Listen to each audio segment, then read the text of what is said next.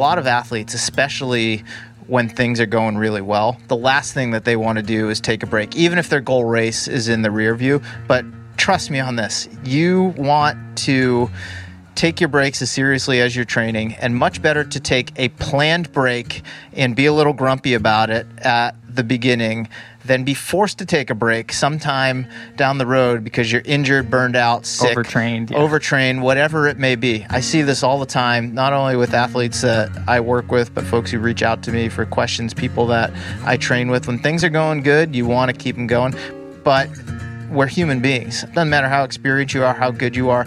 We all need breaks. You need breaks to absorb training. You need breaks to just shut things down mentally as much as physically, especially if you are someone who's doing hard workouts and long runs and always building toward the next goal. That takes a lot of mental and emotional energy. You can't be on all the time. You got to shut it off.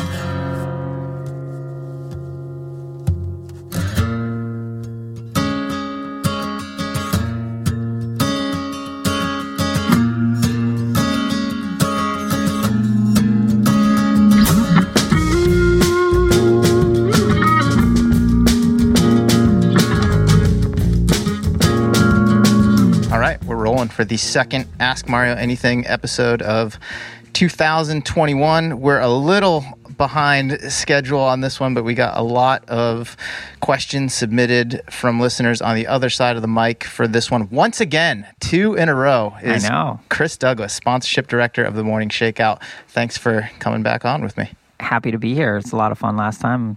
Looking forward to doing it again.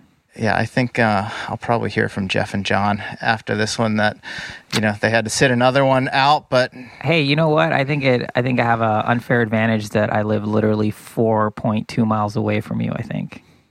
Is that right? Is it exactly 4.2 miles? Yeah, it's exactly that. Because, I run by your house I have this Wednesday loop that I do, so I know exactly how far it is. Yeah.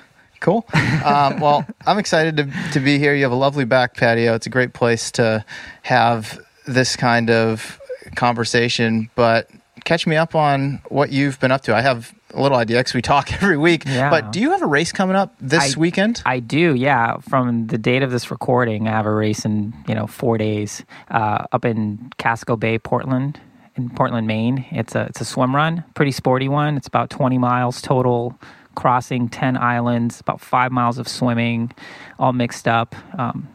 It's going to be a ton of fun. That sounds pretty rad. Yeah, I'm really looking forward to it. I did this race 3 years ago, and having my own podcast and all that stuff, I feel like my swim run IQ is super high, so it's going to be really fun to just try to express some fitness and see what me and my partner can do. Is it the same course as last time? Well, that's the thing. Swim run is such a unique thing where courses change, conditions change, and you just have to kind of roll with it. So it requires a certain comfort with dealing with ambiguity, I guess. Like 8 stations might not be exactly where they are. Running and swim distances are basically approximate. Yeah, so it's a different course every year. All right. So by the time this recording comes out, that race will have been in the rearview mirror. So if you don't already, follow the Low Tide Boys on Instagram. I'm sure aside from their witty memes that they put up every week, they'll have some sort of recap. If not on your podcast, I'm sure you and Chipper will go over it in detail. I'll certainly listen to that one. I love hearing about your endurance exploits. Yeah. Yeah, it should be fun. Yeah, we definitely are going to do a race recap episode right after, as soon as we get back. So yes, check that out if you're interested in learning more about swim run.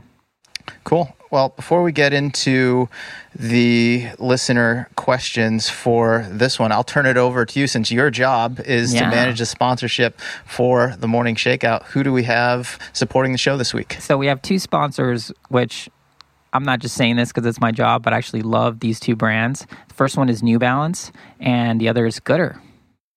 I love both of those brands as well. I have a pair of New Balance Hero trail shoes on my feet as we speak. I have a pair of Goodr sunglasses on the table right in front of us. I do use all the products that we talk about here on the show because I too believe in them. I'm not going to partner with a brand that I don't align with, whose products that I don't use. I've been a long time fan of New Balance as a brand. I grew up in the Boston area. I ran for New Balance Boston for a few years. I've been really, really proud of our partnership over the past 2 years, I wear their shoes exclusively now. Yeah. I can go through my entire suite of them, but my go-to shoe is the 1080 V11. I wear that for most of my miles. I have a newer shoe called the More, and it's a high cushion shoe. I love it for recovery days. I actually wore that last night on a little shakeout with Christine. And then this morning, the shoe that I'm going to tell everyone about today is called the Rebel V2.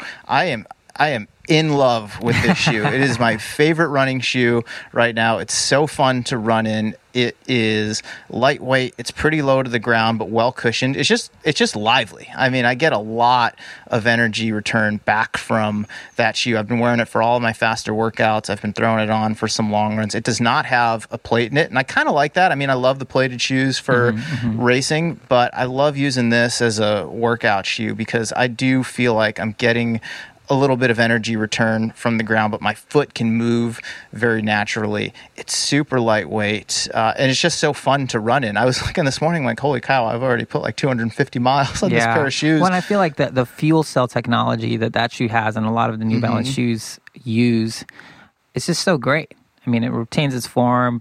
It's just an amazing piece of tech that they have it on across multiple shoes on their line. So you don't have to get, their super carbon fiber plated shoe. The Rebel 2 has it as well.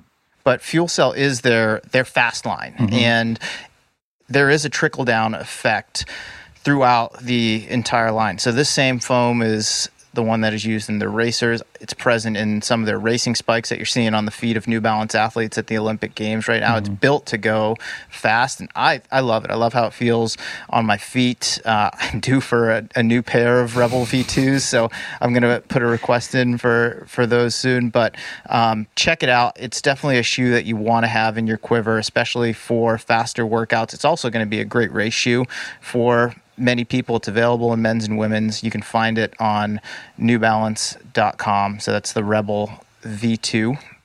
It's my shoe of the moment right now. Yeah, it's great. I mean, I love that they're a sponsor because just like you growing up in Boston, New Balance for life kind of thing. I mean, I didn't run for New Balance Boston or anything. I'm very pedestrian over here. But yeah, they're great shoes. They've never done me wrong, I guess I should say. So cool. And who else we got on tap? We got Gooder. You say? Yeah. I love Gooder. Got my OGs over here on the table. My favorite colorway, in fact, which is Mick and Keith's Midnight Ramble, kind of a bluish hue to it. A Ginger Soul's my other favorite color. They're just the black ones. They kind of go with everything. I'm not someone who runs. You're very Blues Brothery when it comes to your Gooders. Well, I'm just kind of a very blue guy in general, and part of the reason for that is I'm red-green colorblind. So blue is one of the colors that I could actually see and appreciate, and it makes it a lot easier for me to match things. But I'm definitely a blue guy, as I have my blue shoes, my blue shirt, and blue hat on my head from time to time. But I mean, I love the blue shade. Gooders are great. I mean, they're super affordable. They're $25 to $35 a piece. They're polarized, so they really protect your eyes from the sun. They're lightweight. They're made to be fun, and I think that's the coolest thing about Gooders. They're really fun sunglasses. I'll wear them out for jogs, but I'll also throw them on just when I'm in the car driving. I'm out walking around. I mean, we're fortunate to have a lot of sun exposure here in California, so I need to protect my eyes very often, and I've always got my Gooders on. So I'm stoked to be partnering with them. They've been incredible. If you go to gooder.com/Mario, that's GOODR.com/Mario, MARIO, you can get 15% off your entire order. So go and pick up a pair. I mean, or two or three pair. I mean, with sunglasses, we all lose them. They get crushed. At $25 to $35 a piece, it's a little bit easier to stomach than those super expensive ones that, I mean, you would just lose a couple nights of sleep over if you were to crush them. But I mean, aside from like losing them or misplacing them or whatever, I just like having like different ones for different occasions. I have a pair that I keep in my car, a pair that I run in, a pair in my wife's car for when we're driving, then a pair in the house that I'll throw on when I'm just taking Tahoe out for a walk. So Gooders are great. I'm stoked to be partnering with them. And yeah, gooder.com/Mario. I think you can also use the code Mario at checkout and you'll save 15% off your order. That's right. And also we got something special. So we told Gooder that we were doing this AM episode, and they were a testament to their awesomeness. all the listeners who submitted questions that we read on the show are going to get a free pair.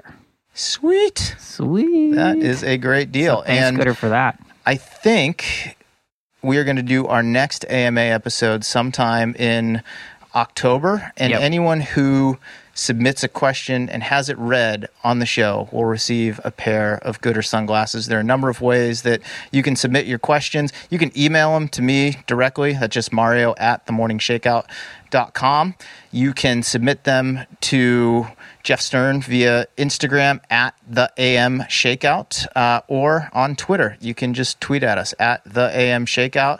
Jeff Stern, who manages the social media accounts for the Morning Shakeout, will get those. He'll send them my way, and we'll throw them in the pool for the next AMA episode.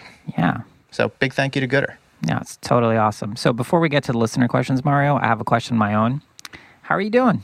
I'm doing pretty well. Life is good right now, man.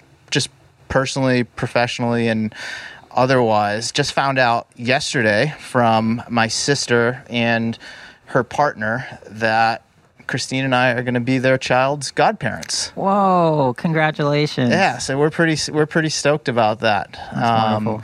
So that's good news to kind of kick off the week. We're having this conversation on Wednesday. Christine's dad's coming to visit us on Friday. He'll be here for 4 nights, I believe, and we haven't seen him in over 2 years at this point. So we're really excited just to spend some time with him and show him our house and take him around town here, because since we moved up here to northern Marin County, he hasn't been out to see us. So it'll be great to show him our house and where we live, and we're pretty excited about that. So life is good for those reasons. Is he a runner?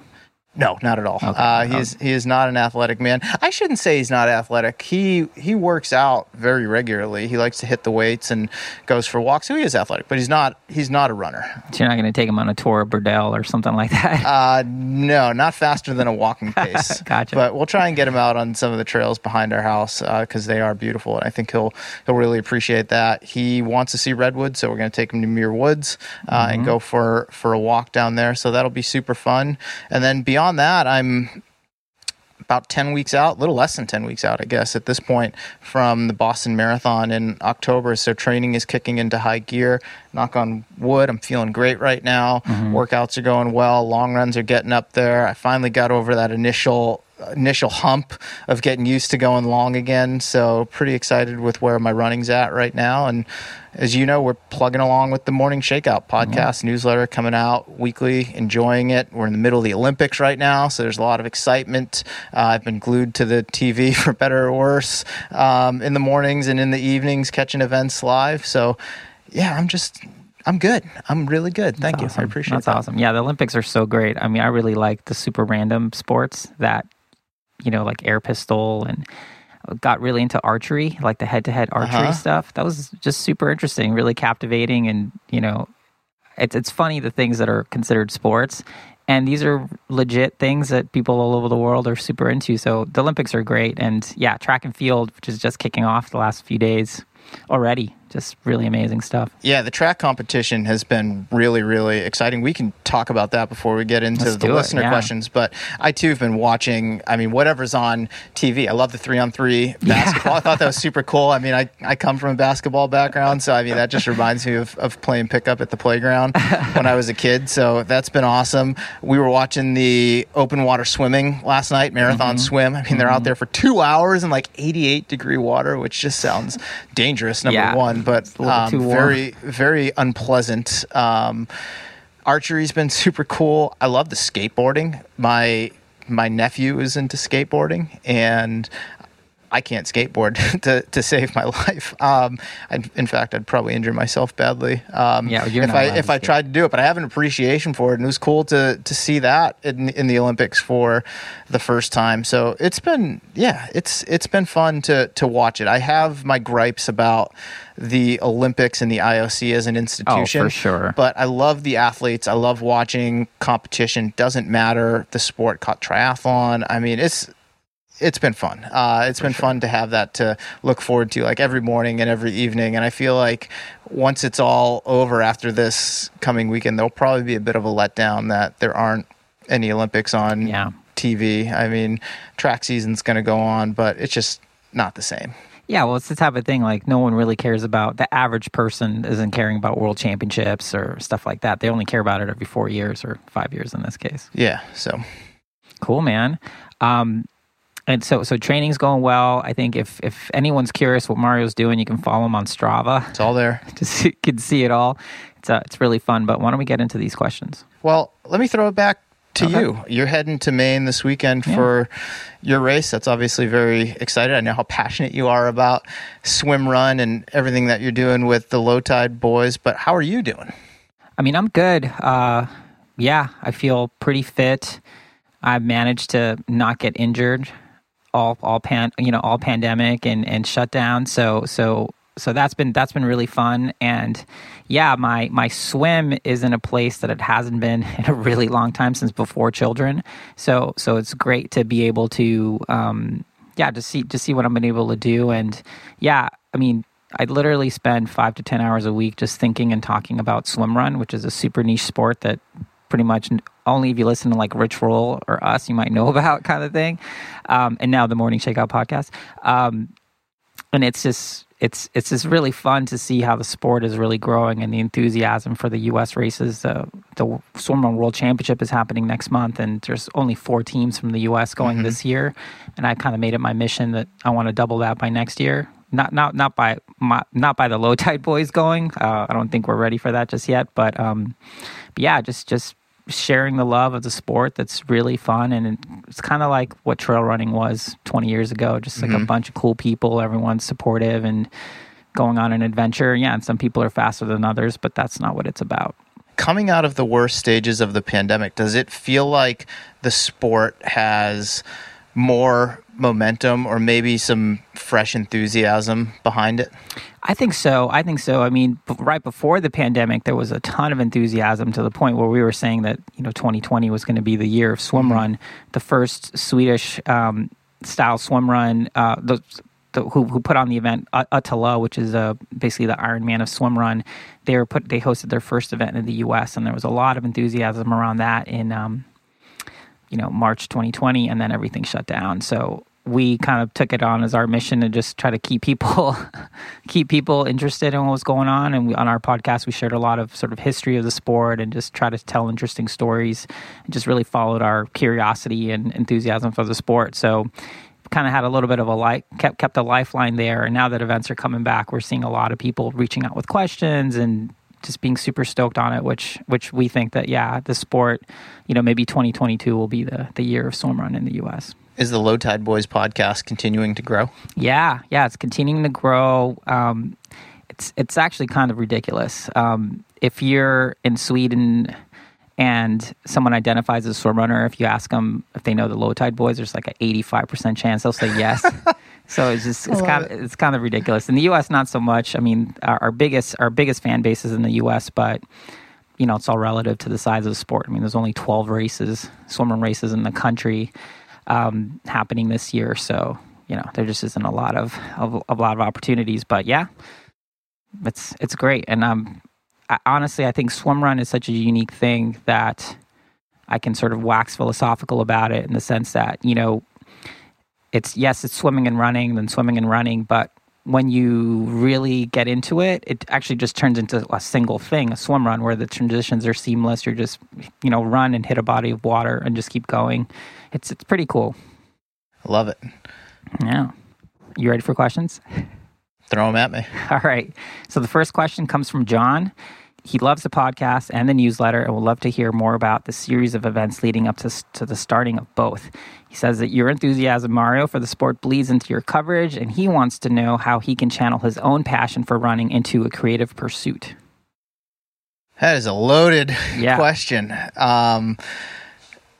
It wasn't a quick series of events that led to the launch of the newsletter and eventually the podcast. To rewind quite a few years, actually, it all starts with me getting into competitive running and becoming a fan of the sport in high school. And then when I went to college, that only grew. And when I left school, I didn't know what I wanted to do with my life professionally. I could not have told you at that time that I would have been writing about running or coaching runners or hosting a podcast. I mean, this is like 2004, so podcasts weren't really. I mean, running is your life. It is in a lot of ways. It is my life. I don't think of myself as a very one-dimensional person, but that is a very major dimension of my life, and there are a lot of things connected to it. But it goes back to those high school, college years, and just developing a love for the sport and the culture of running. So when I graduated college, I didn't know what I wanted to do, but I knew I wanted to do something in running. And the first avenue that I went down was to see how good of an athlete I could be, if I could become a professional athlete. Long story short, that didn't work out. And I had to get a job, and I wasn't sure that it would be in running. Turned out it was not. I started working for a newspaper and answering phones. I've told this story before. I was a call taker in the sports department of my local newspaper, and I was the guy who put together the box scores and wrote little roundups of high school and college games. But I loved doing it. I loved just getting pieces of information and putting the story together. Eventually, I took over the running column for the newspaper. A couple years after that, I started freelance writing for different running publications. I was also a copy editor at the newspaper for about 2 years, so kind of cutting my journalistic teeth in that way. In 2010, a big turning point for me was getting a job at Competitor Magazine, competitor.com, as the web editor. And not to fast forward through too much, I spent 6 years at Competitor. By the time I left in 2016, I was senior editor of Competitor, the publication, doing work for both the magazine and the website. I was in charge of all of our training content. I produced a lot of it. I assigned a lot of it. I covered a lot of events. I'd been to Boston Marathon, New York City Marathon, Olympic trials, national championships, ultras, you name it. So that love for the sport, the interest in it, continued to grow as I gained experience as a writer, as an editor in media. Toward the end of my time at Competitor, and I didn't know it was the end of my time at Competitor, I really was searching for an outlet to write about the things that I really wanted to write about. And I did a lot of that at Competitor, to be fair. But when you work for a publication, you have content plans that you have to follow. And there are just things I couldn't write about. I couldn't really get opinionated. I didn't really do long form interviews. I couldn't share anything that didn't have anything to do with running. So I wanted to create an outlet for that. And that was the birth of the Morning Shakeout. And I sat on the URL for quite a while. I went back and forth about what it was going to be. Was I going to start a blog? Should I start an email newsletter? Do I do a print publication? I had no idea. And I didn't have any professional or business ambitions behind it. It was just something that I wanted to put out into the world. And I ultimately decided on an email newsletter because I wanted to go where people were spending most of their time. And for better or worse, a lot of folks spend a lot of time in their inbox. And it can be a mindless thing, but I didn't want people to have to think about where they would find the Morning Shakeout. So from the very beginning, I was like, all right, I'm going to go where people spend a lot of time, and I'm going to be very consistent about it. And as of this conversation, next week, so right as this podcast comes out, the 300th issue of the Morning Shakeout email newsletter will come out. I've not missed a week, 300 straight weeks. It's come out every Tuesday morning. 2:15 a.m. Pacific time is when it gets scheduled for us. So 5:15 on the East Coast, late morning in Europe. And I should rewind a little bit from here. Back in late 2016, when I left Competitor to pursue a startup opportunity that ultimately fell through, and I had to figure out what it was I was going to do with my life, really, from a professional standpoint. At that point, all I wanted to do was write the Morning Shakeout. The podcast didn't exist yet, and I found a way to monetize it. And I don't say that in a skeezy way. I wanted to partner with brands that I really believed in. Matt Taylor from Tracksmith had reached out to me prior to that and said if I was ever interested in partnering with a brand, he wanted to be first in line. So I went back to him, and he was good on his word, and Tracksmith was the first and is still a sponsor of the Morning Shakeouts, another brand that I really believe in and align with, and has honestly been integral in allowing me to do this as a profession. And the other part of that is the podcast, which launched in late 2017. I had started listening to podcasts about a year prior, and there were some that I liked, but I couldn't find the one that I really wanted to listen to. And I've always enjoyed interviewing people. I had actually been doing a interview series called Going Long for the Morning Shakeout, and I would interview someone and transcribe it to text and put photos in it. But podcasting was the next evolution of that, was just to save the audio and clean it up a bit. That's what John Summerford does so well for me. He's edited every episode of the Morning Shakeout podcast, all 170 of them to this point. Shout out to John Summerford of BearsRecords.com. He's been crucial to the success and the high quality of the Morning Shakeout podcast. And I launched that in 2017. And it's really selfishly the podcast that I wanted to listen to. Yeah. And I knew that I had the experience, the connection, and the chops to do it myself. And it's, to this day, one of my favorite things that I do every week is just sitting down with someone and having a long form conversation about them and their life and their role in the sport and how their relationship to running has evolved. And I am very, very fortunate that I get to do this as a profession. It's how I make my living. I treat it very professionally. I have you on board helping out with sponsorship. I have Jeff Stern, who manages the social media, John Summerford, who edits the podcast so that they are high quality and they sound great when you listen to them week in and week out. So it's really a culmination of years of immersing myself in the sport, growing a love for it, which continues to this day, gaining experience as a writer, as an interviewer, as an editor, and being able to use those things to produce a newsletter and a podcast every week. Yeah, I always joke how you have this really just deep Rolodex of beacon access. I'm sure all the years in competitor. I mean, Rolodex, I don't know if anyone under 25 probably knows what that is, but back in the day, Rolodex. Back in the day, you used to just have a little note card with people's name and numbers on them, and you could have it be alphabetical. Now, John is asking, he kind of wants to pursue this passion for running in a creative pursuit. Do you have any advice for him, what he should do? I think passion's the key word there. There are a lot of folks today who see what I do and see what other folks who do similar things to me do and say, I want to do that. That looks cool. And it is cool, but it ain't easy. Yeah. Let me tell you, it is not easy. I mean, even early on when I started focusing on the Morning Shakeout as a job, and I treated it as a job, it wasn't making much money. Still makes enough now. I live pretty frugally to help me get by. But I mean, it's not an easy thing to do as a profession. If you set out to do that from the very beginning, I tell you right now, you're going to fail. Yeah.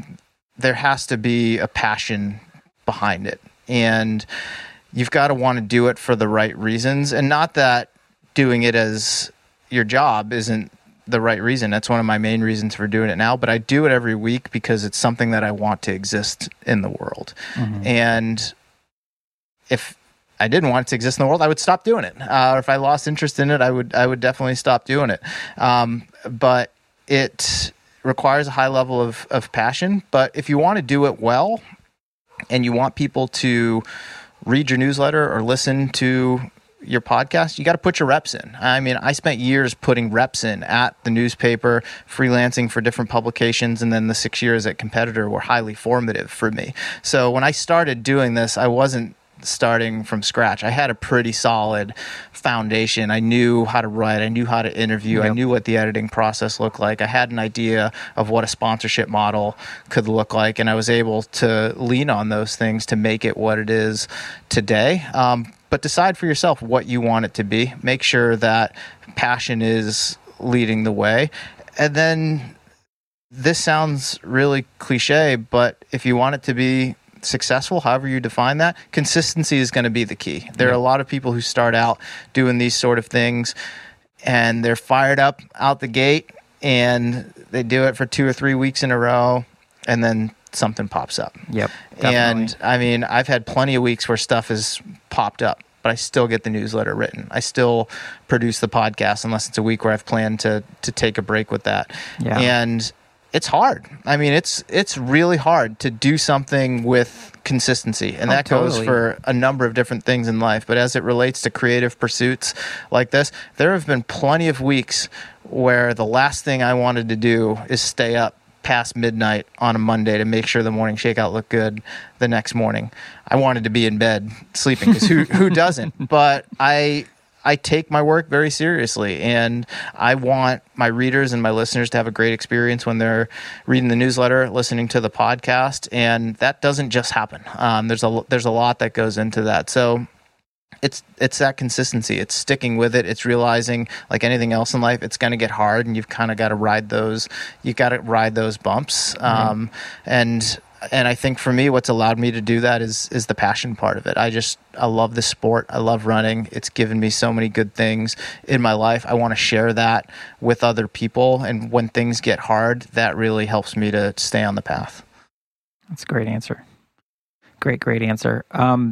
Now, the next question is from Laura S. She's a fellow New Englander from the Shire up in Nashua, New Hampshire. New Hampshire. She loves reading the newsletter every Tuesday morning, and her favorite part is the bottom line because it's always so thought-provoking. Her question is, how do you find these quotes, and what is your process in deciding on which quote you're going to add? Oh, man, I've been doing the bottom line without knowing that I was doing the bottom line since high school. I've always loved quotes. I pay attention to whatever it is that I'm reading or I'm listening to or I'm watching. I always have a notebook, like literally within arm's reach. I have one right here in my bag. And when I see a quote or a lyric that stands out to me, I write it down. Or with my phone, computer these days, I send it to a note on my computer. I actually have an Apple Note that syncs with all my devices, and I just throw stuff there when I find it. So the bottom line is not hard for me, because I'm finding quotes and lyrics and things that just speak to me, resonate with me in some way all the time. And I find them in web articles, I find them in books, I find them in songs, I find them in interviews that I've read or listened to.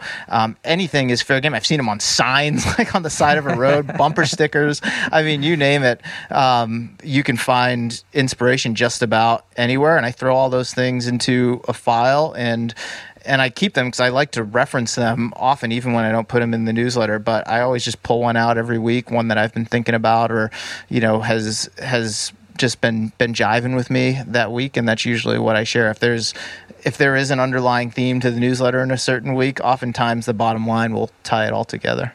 And so I'm assuming this is a pretty long Apple Note. Do you have it indexed in any way, or do you just like, oh yeah, remember this quote that I think makes sense that I read like 3 years ago? I'm just going to go find it. Is it like that? It's just like that. And Apple Notes actually isn't great. I'm sure I could index it and maybe make chapters or tabs or something like that. I haven't really looked into it. So when I want to find a quote, I usually have an idea of who said it or one of the keywords that are in there, and I do a search and it'll bring it up. But it's not easy to find actually in an Apple Note. And I've been saying for months now that I'm just going to copy the Apple Note, put it into a Google Doc, which has much better search, and it'll make things easier to find. But it's just a long-running note file. It's not indexed in any way. The thought of doing that seems really, really overwhelming, but it's probably a good idea at some point. I'm sure there's some listeners working in tech that have like a bunch of apps that they want to recommend to you right now. So if you have the perfect app for Mario, send them our way.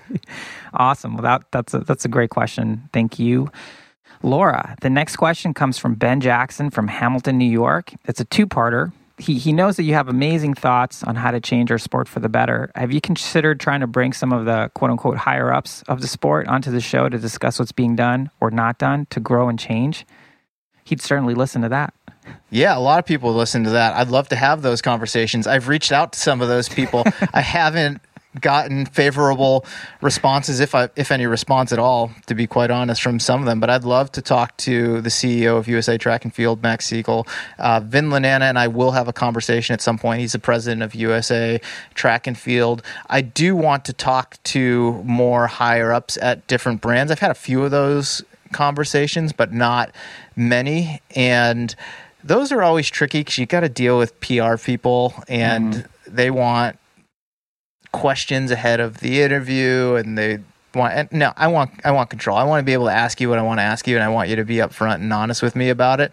And you don't always get that from higher ups at an organization, but I'm going to try. So stay tuned for some of those conversations here in the coming months. I think it's important. The conversations I like to have, I do have many of these conversations with athletes, especially, that I have on, some coaches too, about struggles and challenges that they face as it relates to the sport. But I'd love to just go right to the top brass and ask them very openly and honestly, what the F are they doing?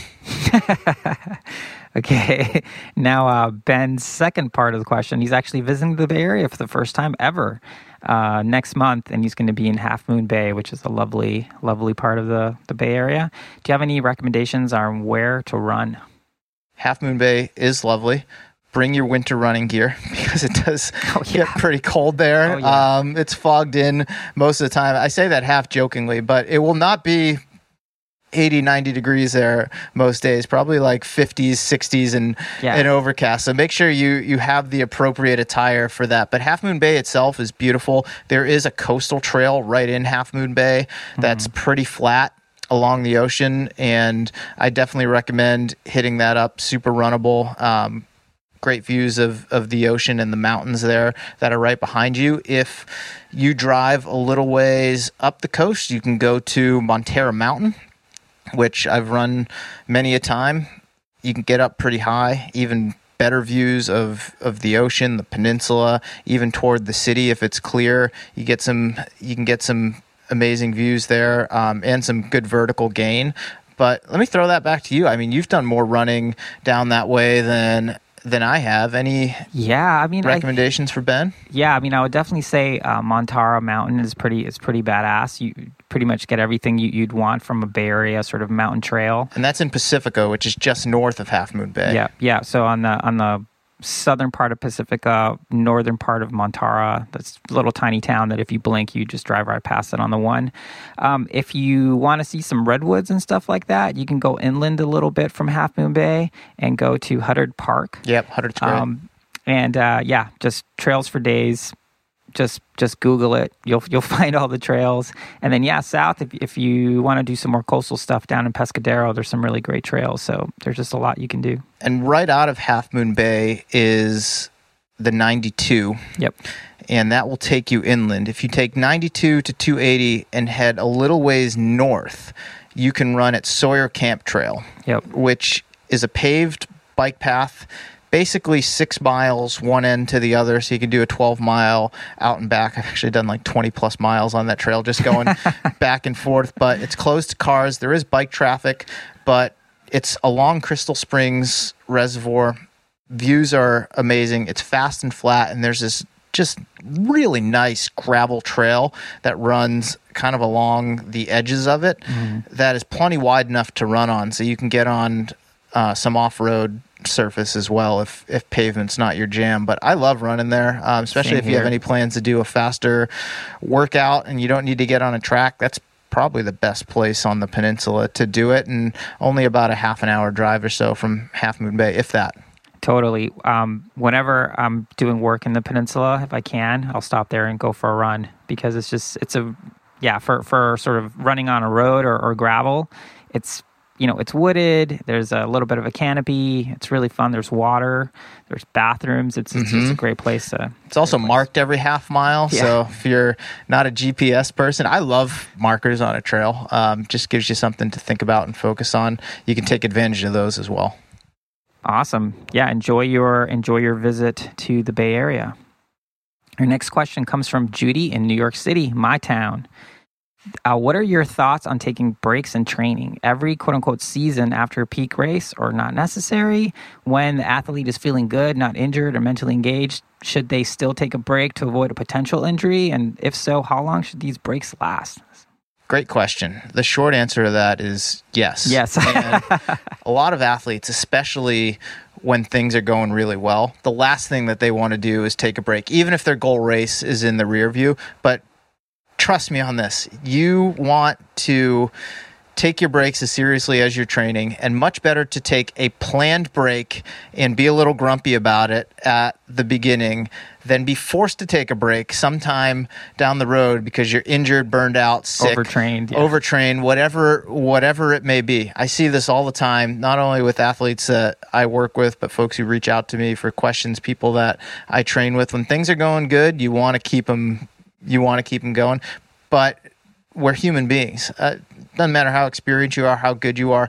We all need breaks. You need breaks to absorb training. You need breaks to just shut things down mentally as much as physically, especially if you are someone who's doing hard workouts and long runs and always building toward the next goal. That takes a lot of mental and emotional energy. You can't be on all the time. You got to shut it off. I mean, just like when our phone's battery life runs down, you've got to give it a break and plug it in and let it come back to life. Otherwise, it's not going to last you very long. I mean, we're very much the same way. If you don't recharge your battery on a regular basis, it's not going to last as long. It's just not. And, you know, it's easy to take a phone to a store and replace the battery, but if you really break a runner down, they're injured, they're burned out, they're tired, I mean, that doesn't flip around in a week. And those forced breaks are less fun than the planned breaks. So I'm a big advocate of taking downtime after a season. I mean, if you think of your year as 2 6-month cycles,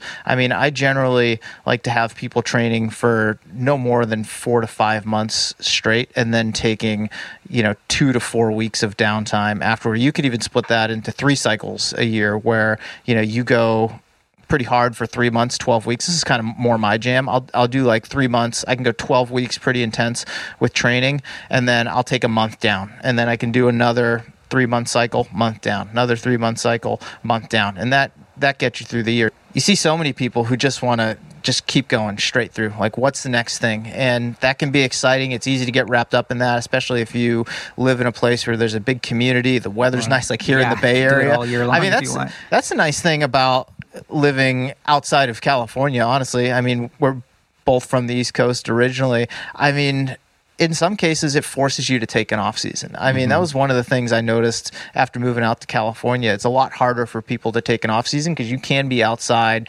feasibly and training hard all the time. When you're on the East Coast or in the Midwest or in a place where there's winter, inclement weather, and it's just not pleasant to be outside, it's a lot easier to take that downtime. But wherever you live, whatever you're training for, plan those breaks, take them seriously.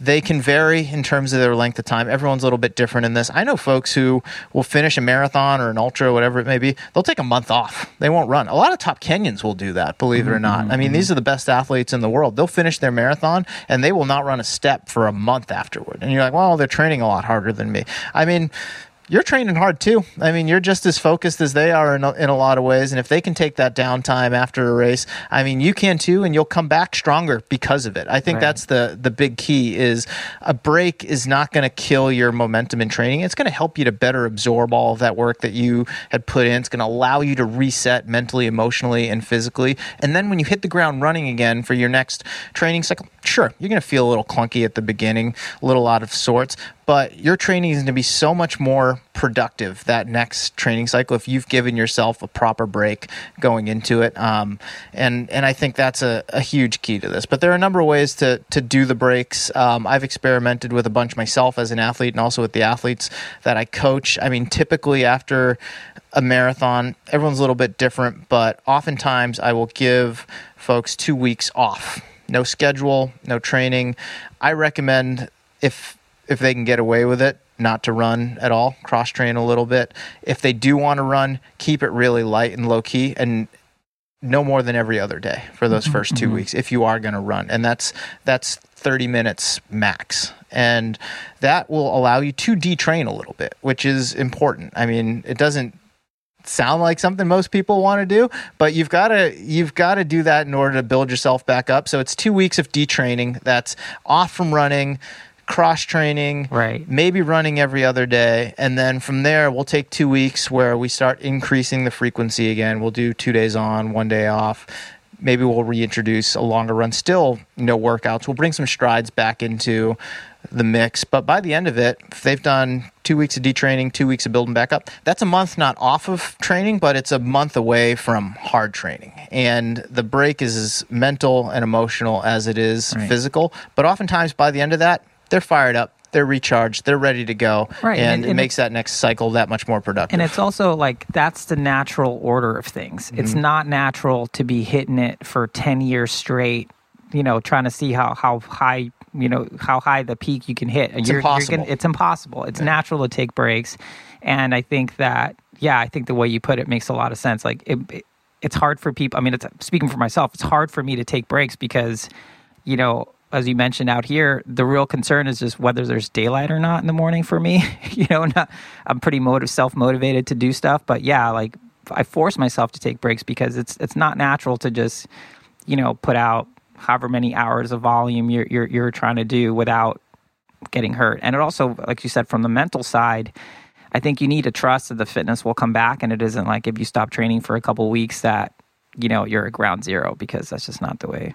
No, your fitness is not going to completely erode in 2 weeks. It just doesn't work that way. And the way I try to frame this for my athletes, these breaks, rest, it's a part of training. It's not separate from training. Like rest is a part of training. As our mutual friends Brad Stolberg and Steve Magnus like to say all the time, stress plus rest equals growth. Training is a stress.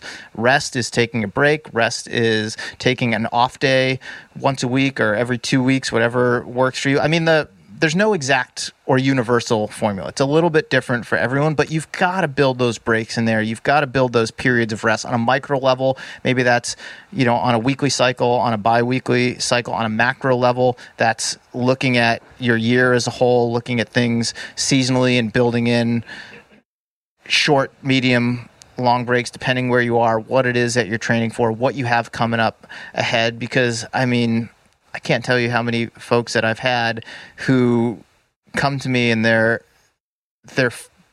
fried. They're fried from not taking a break, and they've got this big race on the horizon. And it's like, hey, well, you chose not to take your break seriously, and now you're burned out, and you've got this big monumental thing in front of you, and you can't even wrap your head around doing it because you haven't given yourself a break. You've been going hard for too long. So just a little foreshadowing. We have some ultra questions coming up later in this AMA episode. Would you say it's a true statement that the bigger or longer your A race, the longer your break should be? So if it's a 5K, I guess it depends on intensity, but if you're doing like a 100-miler, your break should be longer as opposed to something shorter? Yeah, it depends on the event, and individuals come off of these things differently. So 100-mile is very long. The intensity relative to certainly a 5K, but even a marathon, is not as high. Oftentimes the terrain is more varied than what you get in a marathon. I know folks who come off 100-milers better than others come off of a road marathon. You're a multi-sport athlete, so you're familiar with this. This one like boggled my mind the first time I heard it, but I asked an Ironman athlete, I'm like, hey, what's harder, like the Ironman or racing an all-out road marathon?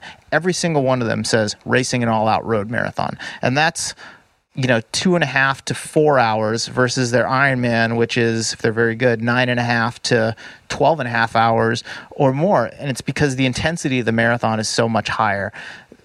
And you're doing that for 26.2 miles on pavement, so there's a lot of repetitiveness to it. And your body's beat up worse after, and you might need more time than you would after an Ironman. So there's no universal formula to that, but generally, like, longer races take their toll on your body.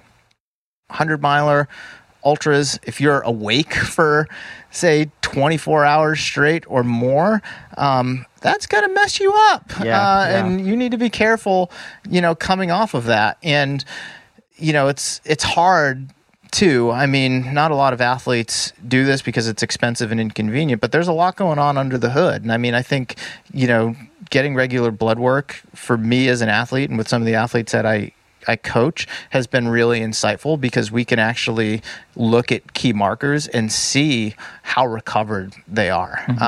And the blood doesn't lie, So, I mean, I think it depends on the event. I know some people who a 100-miler does not take as much out of them as a hard road marathon, but whatever it is, it's just really respecting what it is that you did and the toll that it's taking on your body, and realizing that you're better off taking a little bit more time to recover than like 1 or 2 days less, because that's going to be a lot deeper hole to dig yourself out of than, feeling rusty for a few days and getting that sharpness back. Yeah. It's a really good question. I think people need to hear that a lot, that advice a lot. Before we move on to the next question, the last thing I'll add to that, most people listening to this, most people who get involved in endurance sports, whether it's running, marathons, ultras, triathlon, they're pretty motivated people. It takes quite a bit to just get to the finish line of these events. And then if you have performance goals, it takes quite a bit more to get there. Motivation is not the problem. The number one thing that I do as a coach isn't kick people in the ass. It's hold them back. It's to remind them the importance of rest and recovery and being patient and methodical and taking a longer view. And I think right now that's even heightened because races are starting to come back. The calendar is filling up. Many people haven't been out for over a year at this point. They just want to do everything. Yeah, and really it's like, point. hey, especially with these longer races. I mean, nice thing about like 5Ks and 10Ks, yeah, you can do them more frequently. They're intense, but they're short, and they definitely aren't going to take nearly as much out of you as a marathon or an ultra. But we're coming into marathon season right now. I've got people who are like, yeah, I'm going to do like 2 or 3 marathons this fall. And I'm like, whoa. Some people are doing them back-to-backs. Yeah. People are in Chicago and Boston, like back-to-back. Oh, I know. I mean, you see the marathon majors. I mean, this is a small percentage of the population, but people see that and they're like, well, sure, I'm gonna go and do that. And it's like, well, let's slow the roll just a little bit. So, I mean, the biggest thing is really recognizing the value and importance of rest and recovery, making it a part of your training, not something that exists separately from that, because that is what is going to help you take your performance to the next level, but it's also what's going to give you longevity in your chosen sport. That's a great answer. Our next question comes from Chip. He's asking, how are you feeling about running Boston? It's not really Patriots Day, which I think we all agree it's a little bit of a bummer. But is there something that's sort of crossing your mind as you're prepping for it, or are you really just, excited to be back out there in the fall? Yeah, I am super excited to be running Boston in October. In fact, I was not going to run a marathon this fall, and I'm running Boston because it's in October. And I really hope, for a number of reasons, it's the only time in my life that the Boston Marathon is ever held in October. But that race is really special to me. I grew up in the area. It's my favorite race. I've done it 5 times now. And the opportunity to do it in October, just because that's just so unique. I want to be a part of that. I feel like it's going to be a celebration of races returning after the last year and a half of so much uncertainty. I want to be a part of that energy, and I feel like that energy is going to be there. The fact that it's not on Patriots Day, sure, I mean that's a bit of a bummer, but I mean it's still Marathon Monday, even though it's in October, and I think that's what's exciting me more than the fact that it not being on Patriots Day is making me sad and in any way. But I'm excited to go back there. I'm hoping that we get quintessential New England fall day. It's cool and we can run really, really fast. That would be amazing. But I mean, having grown up there and the way that weather patterns are going these days, who knows what we're going to get? I mean, it could be blazing hot. It could be cold. We could have precipitation. Who knows? I mean, I'll deal with whatever the day throws at me, but I'm excited. It's still Boston. People in Boston and the surrounding towns get really fired up for that race. I have no reason to believe that they won't be fired up for it this year. So, I mean, bring it on. Let's line up in Hopkinton on October 11th and have ourselves a fun day. I love it. All right, our next question comes from Tim. This is a doozy. He has recently started running at the ripe old age of 47. That's not old, by the way. My main goal is to attempt an FKT on the Wind River High Route here in Wyoming, a 100-mile endeavor. I'm building towards the fitness needed for this ambitious goal slowly and consistently. My question is this: should I be focused on training and racing some road and trail marathons / 50K efforts right from the get-go, or like a high school and college runner might, and train and race some 5K and 10Ks, progress to the half, and then focus on the marathon? Doesn't matter. That is a loaded There's a lot going question. on there. There's a lot going on there. I guess what I would ask Tim in response to that is, how long do you have to prepare for this? Because 100 miles through Wyoming is going to be pretty rugged. Also sounds like it'll be beautiful. And if he's going for an FKT, performance is an objective, so he obviously is going to need a high level of fitness to do that. My general recommendation would be to give yourself as much time as possible to prepare. So say that's 6 months, right? And 6 months out, your training for something like that should be the least specific. I don't know that I would train like a cross-country runner and focus on 5K, 10K, but if you're doing something that mimics high-level marathon training 6 months out from a 100-mile attempt like that, you're going to develop a high level of fitness. And if you do that for, let's just say, 8 weeks, 2 months, that gets you to 4 months out from this rugged FKT in the mountains of Wyoming.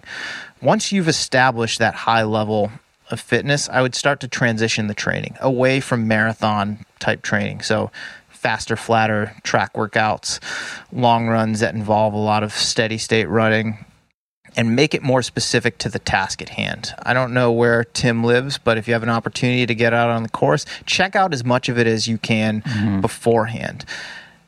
Eventually, it's going to become about spending more time on your feet on terrain that mimics what you'll face during the FKT. And from a specificity standpoint, that's going to mean more time on your feet, less intense workouts, more steady state type stuff, but over terrain that replicates or is on even the course that you're going after this FKT, because you need to dial in your effort. You're going to need to dial in your fueling. If you can get on the course, you're going to need to understand where you can play to your strengths and then where your weaknesses may get the best of you. Those are the things that you're going to want to work on during those 4 months after the initial 8 weeks of higher level marathon training. But that's where I would start. I'd start by taking 2 months, if you got 6 months to do this, to get really, really fit, develop a high level of marathon type running fitness, and from there, translate it into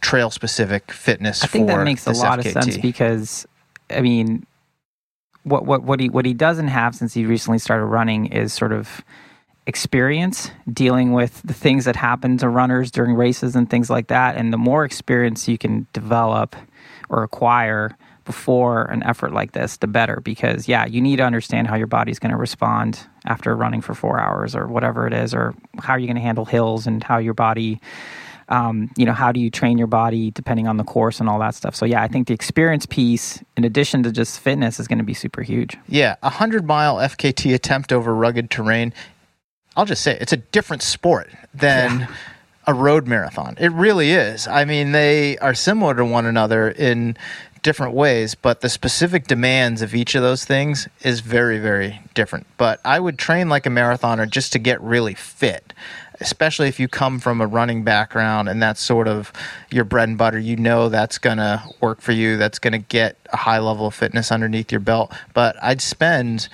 a good 4 months in that case, maybe more if you're not familiar with that type of terrain, you haven't done a lot of ultras. I don't know what his experience level is.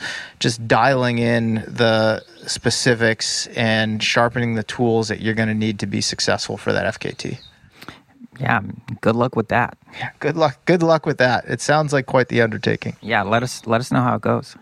All right, the next question comes from Randy S. He is curious about your take, Mario, on the bit of quote-unquote controversy surrounding Timothy Olson's FKT on the PCT. He had to take a few reroutes, not sure how extensive, to avoid fires, but reportedly did his best to match the distance and terrain on the sections that he couldn't go on. To me, that's an honest attempt, but some out there might think that he didn't do the exact PCT, so it shouldn't be a recognized FKT. What do you think? So this is an interesting question, and Billy Yang and I on our Patreon exclusive podcast, The Weekly Rundown, last week talked to Coach Jason Koop, who is Tim Olson's coach and was his main crew person for the PCT FKT attempt, about this very issue. And he really helped frame it in a different light for me.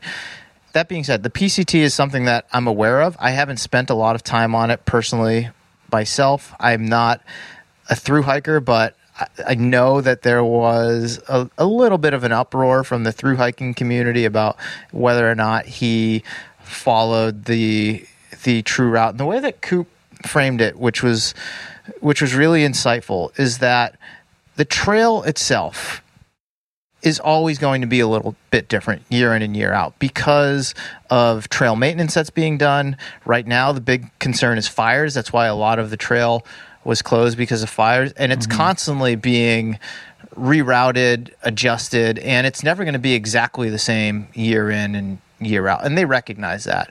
And what they tried to do was run as much of the trail, the marked trail that was accessible as possible, unless they got to a point that said, do not enter. And he said there were thru hikers who were poaching those areas and getting through, but they weren't going to do that, which I respect. Yeah, for sure.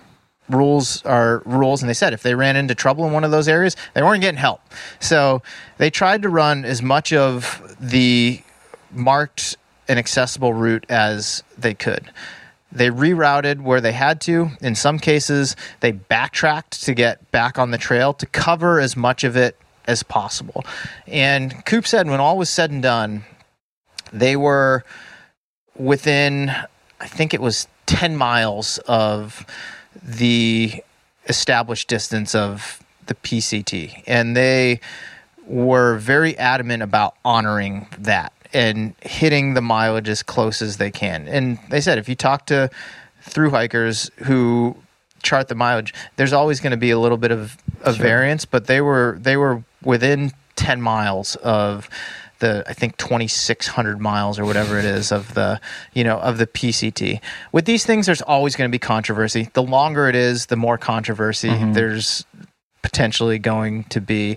But I do think, after talking to Koop and everything that I've read about it, they put an honest effort forward. They did everything that they could do to run as much of the trail that was accessible as possible.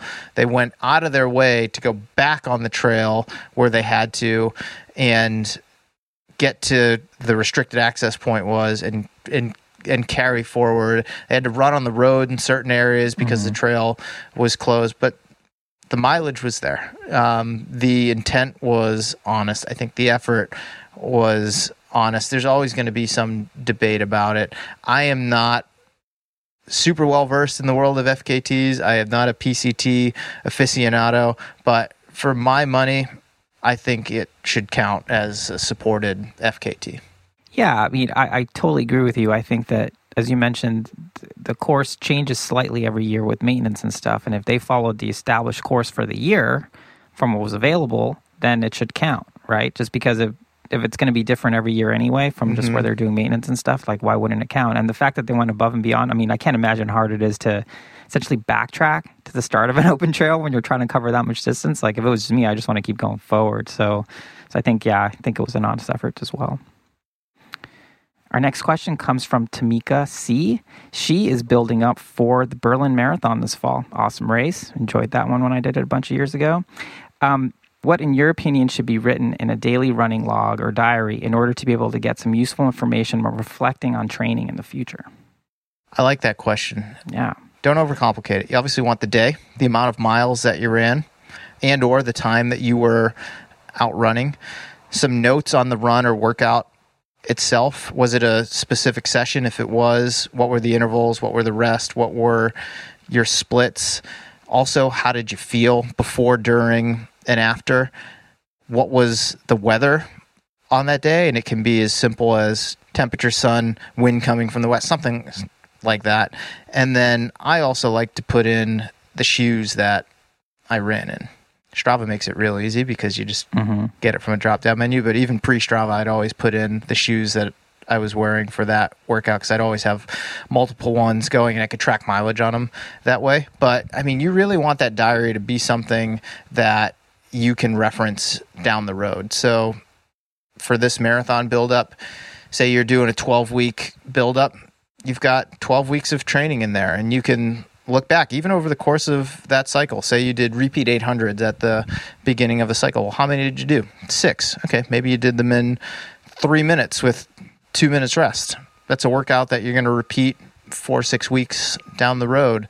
You can compare notes, how many reps you did, the paces that you ran, how you felt.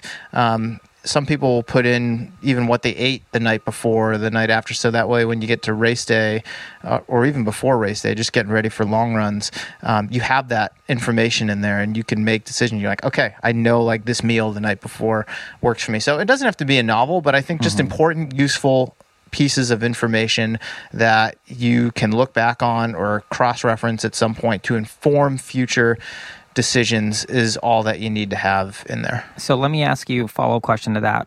When you've been doing running journals for a long time, what information in the journal is most helpful to you that you've used to incorporate into future training or changing your training in the future? How I felt and any factors that affected how I felt. Did I have a poor night of sleep the night before? So oftentimes I might write in my journal, bombed that workout, wanted to do 8 reps, could only do 5, slept like crap the night before, need to dial that in for next time. Something like that to me is very, very useful. More useful, I would say, than the hard numbers oftentimes. I ran 10 miles or 73. I mean, that can be useful too, especially if you have, loops that you run or workouts that you do often. You can kind of compare them across a spectrum of time. But really, those feelings and any factors that might have affected why I felt a certain way, I like to look back on and use that information to inform future decisions that I make. Yeah, and I'll just throw this out there. I think you mentioned Strava earlier. There is a notes section in Strava that isn't public. So that's what I use to track workouts is I use the Strava as essentially my journal. I just write in the notes kind of how I'm feeling and what's going on. Yeah, and Strava can take away a lot. I like the manual act of writing in a training log and having to add things up, and I don't index that well either. I'm sure you're talking about the quotes earlier, but Strava does it. It makes stuff easy to find. It'll total your mileage on your shoes really well. I mean, now it pulls weather information from your watch or your zip code, so it just auto populates that in there. But I like writing it in. I think there's something to be said for going the analog route and writing in a log. It feels a lot more personal. It's tactile when you're putting pen to paper. I mean, I've been doing this since high school, so it's just something that is a part of me at this point. But whether you do it that way, whether you do it on Strava, whether you have an Excel sheet, a Word doc for yourself, I mean, just put in the information that is going to be useful to you sometime down the road. Definitely. All right. You ready for our last question? Oh, we're up on the last one? Yeah. Let's go for it. So this question comes from Caitlin. She's training for her 3rd marathon this fall, and one thing that she's been trying to work on is fueling. And she thinks this is one of the areas where she has a lot of room for improvement. I think that would be a general statement for most people could improve on their fueling.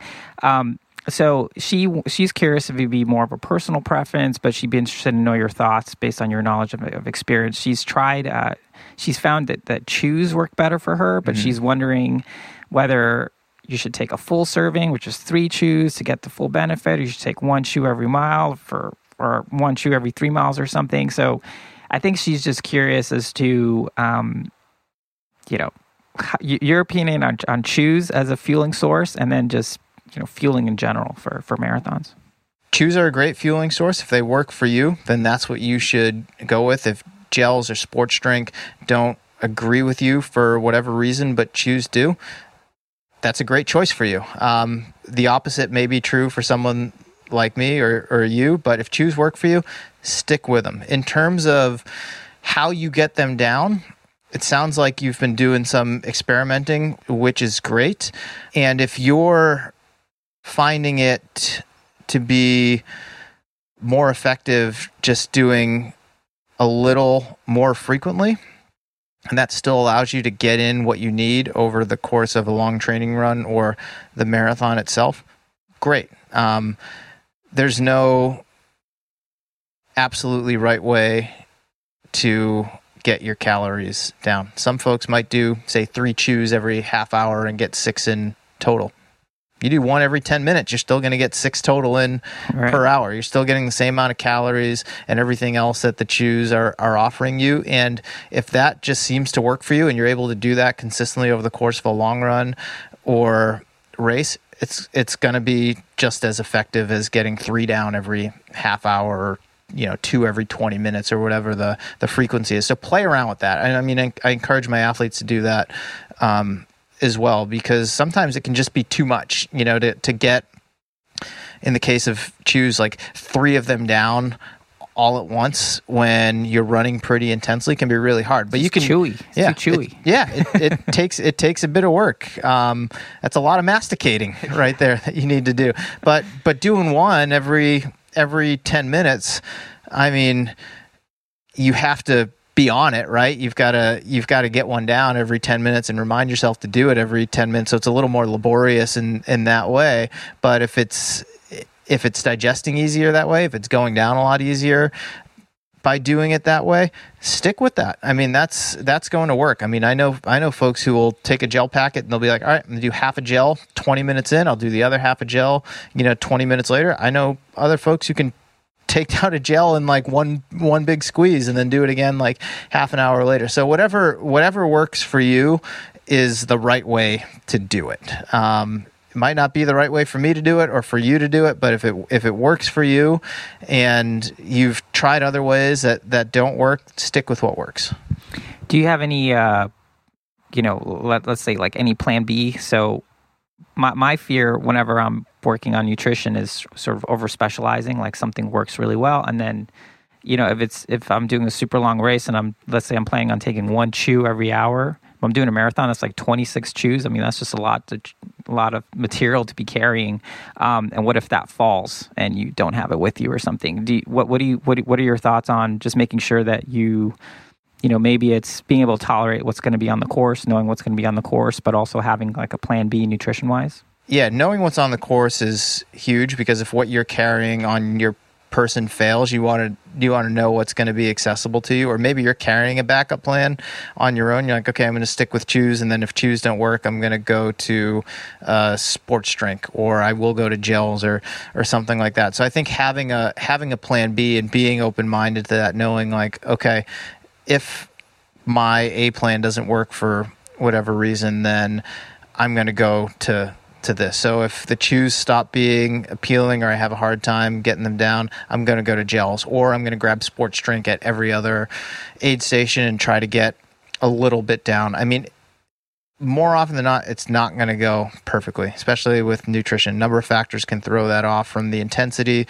that you're running to your stomach just being off to the weather that day. So I think you got to be open-minded, and you also have to have a backup plan so that if the chews aren't working in this case, you're not going to freak out. You're like, okay, well, I'm going to go to gels, or I'm going to go to sports drink, or I'm just going to try getting water down. I mean, it's going to be event dependent as well. I mean, in an ultra, nice thing about an ultra is if something's not working, chances are you get to an aid station or you see your crew, you're going to have a plethora of options that you can go to. I mean, if the sweet, sugary stuff isn't working anymore, you can go to some potato chips, or you can go to pretzels, or you can go to ginger ale or something like that. There's a special place in my heart for Pringles.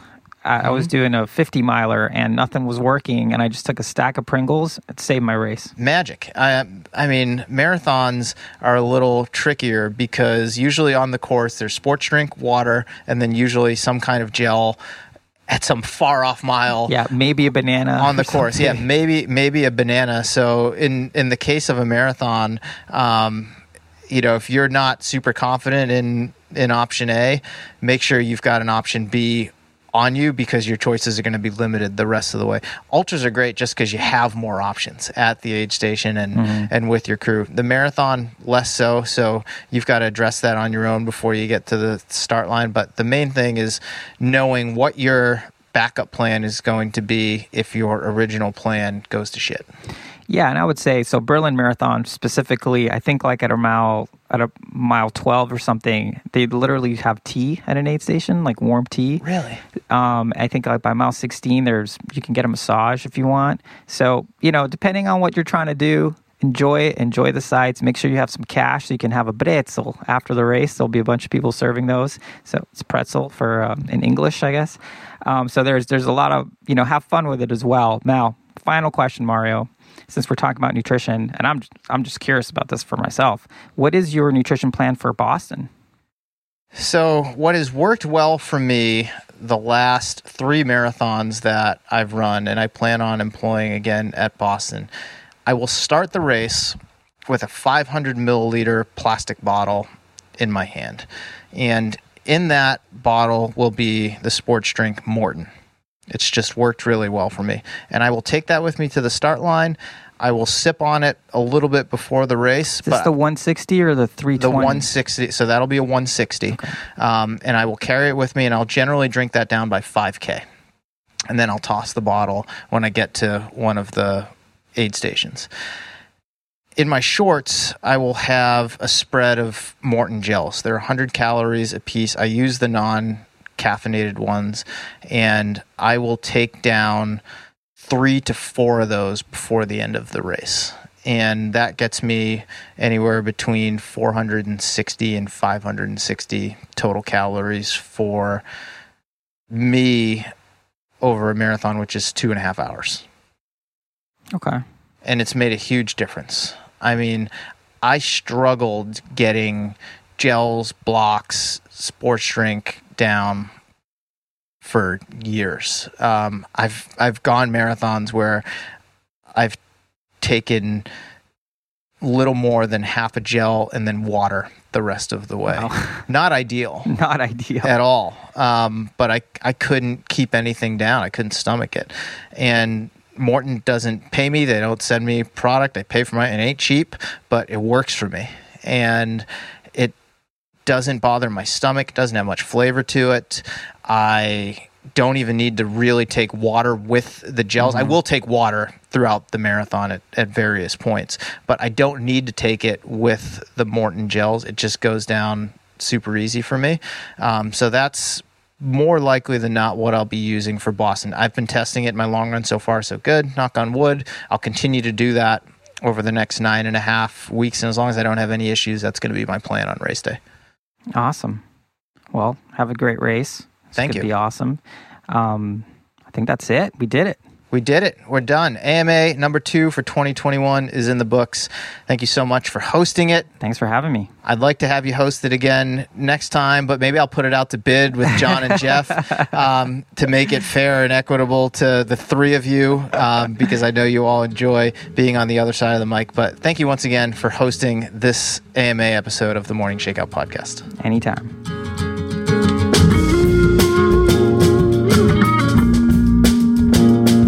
All right, thank you so much for listening in to the Morning Shakeout podcast. A big thank you to both New Balance and Goodr for sponsoring this episode of the show. The Fuel Cell Rebel V2 is my new favorite running shoe. It's super light, it's incredibly responsive, and offers good protection underfoot.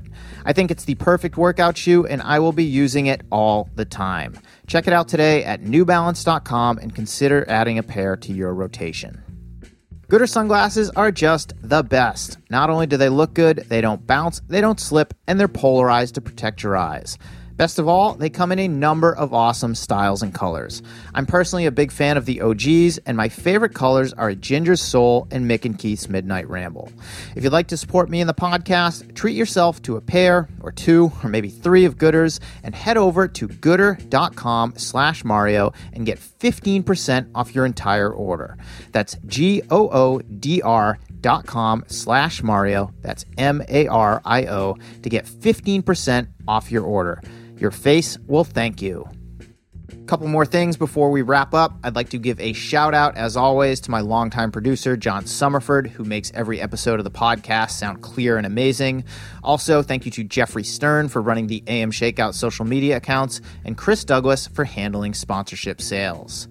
Last thing, if you are digging this podcast, I think you will love my newsletter. It's also called The Morning Shakeout, and you can subscribe to it at themorningshakeout.com/subscribe. Every Tuesday morning, you'll get my take on what's happening in the world of running, along with a collection of things that I've been thinking about, reading, and listening to. It's a quick read, 5-10 minutes tops, but it will give you plenty to think about throughout the rest of the week. Again, you can sign up to receive it at themorningshakeout.com/subscribe. Okay, that's it. I'm Mario Fraioli, and this has been another episode of the Morning Shakeout Podcast.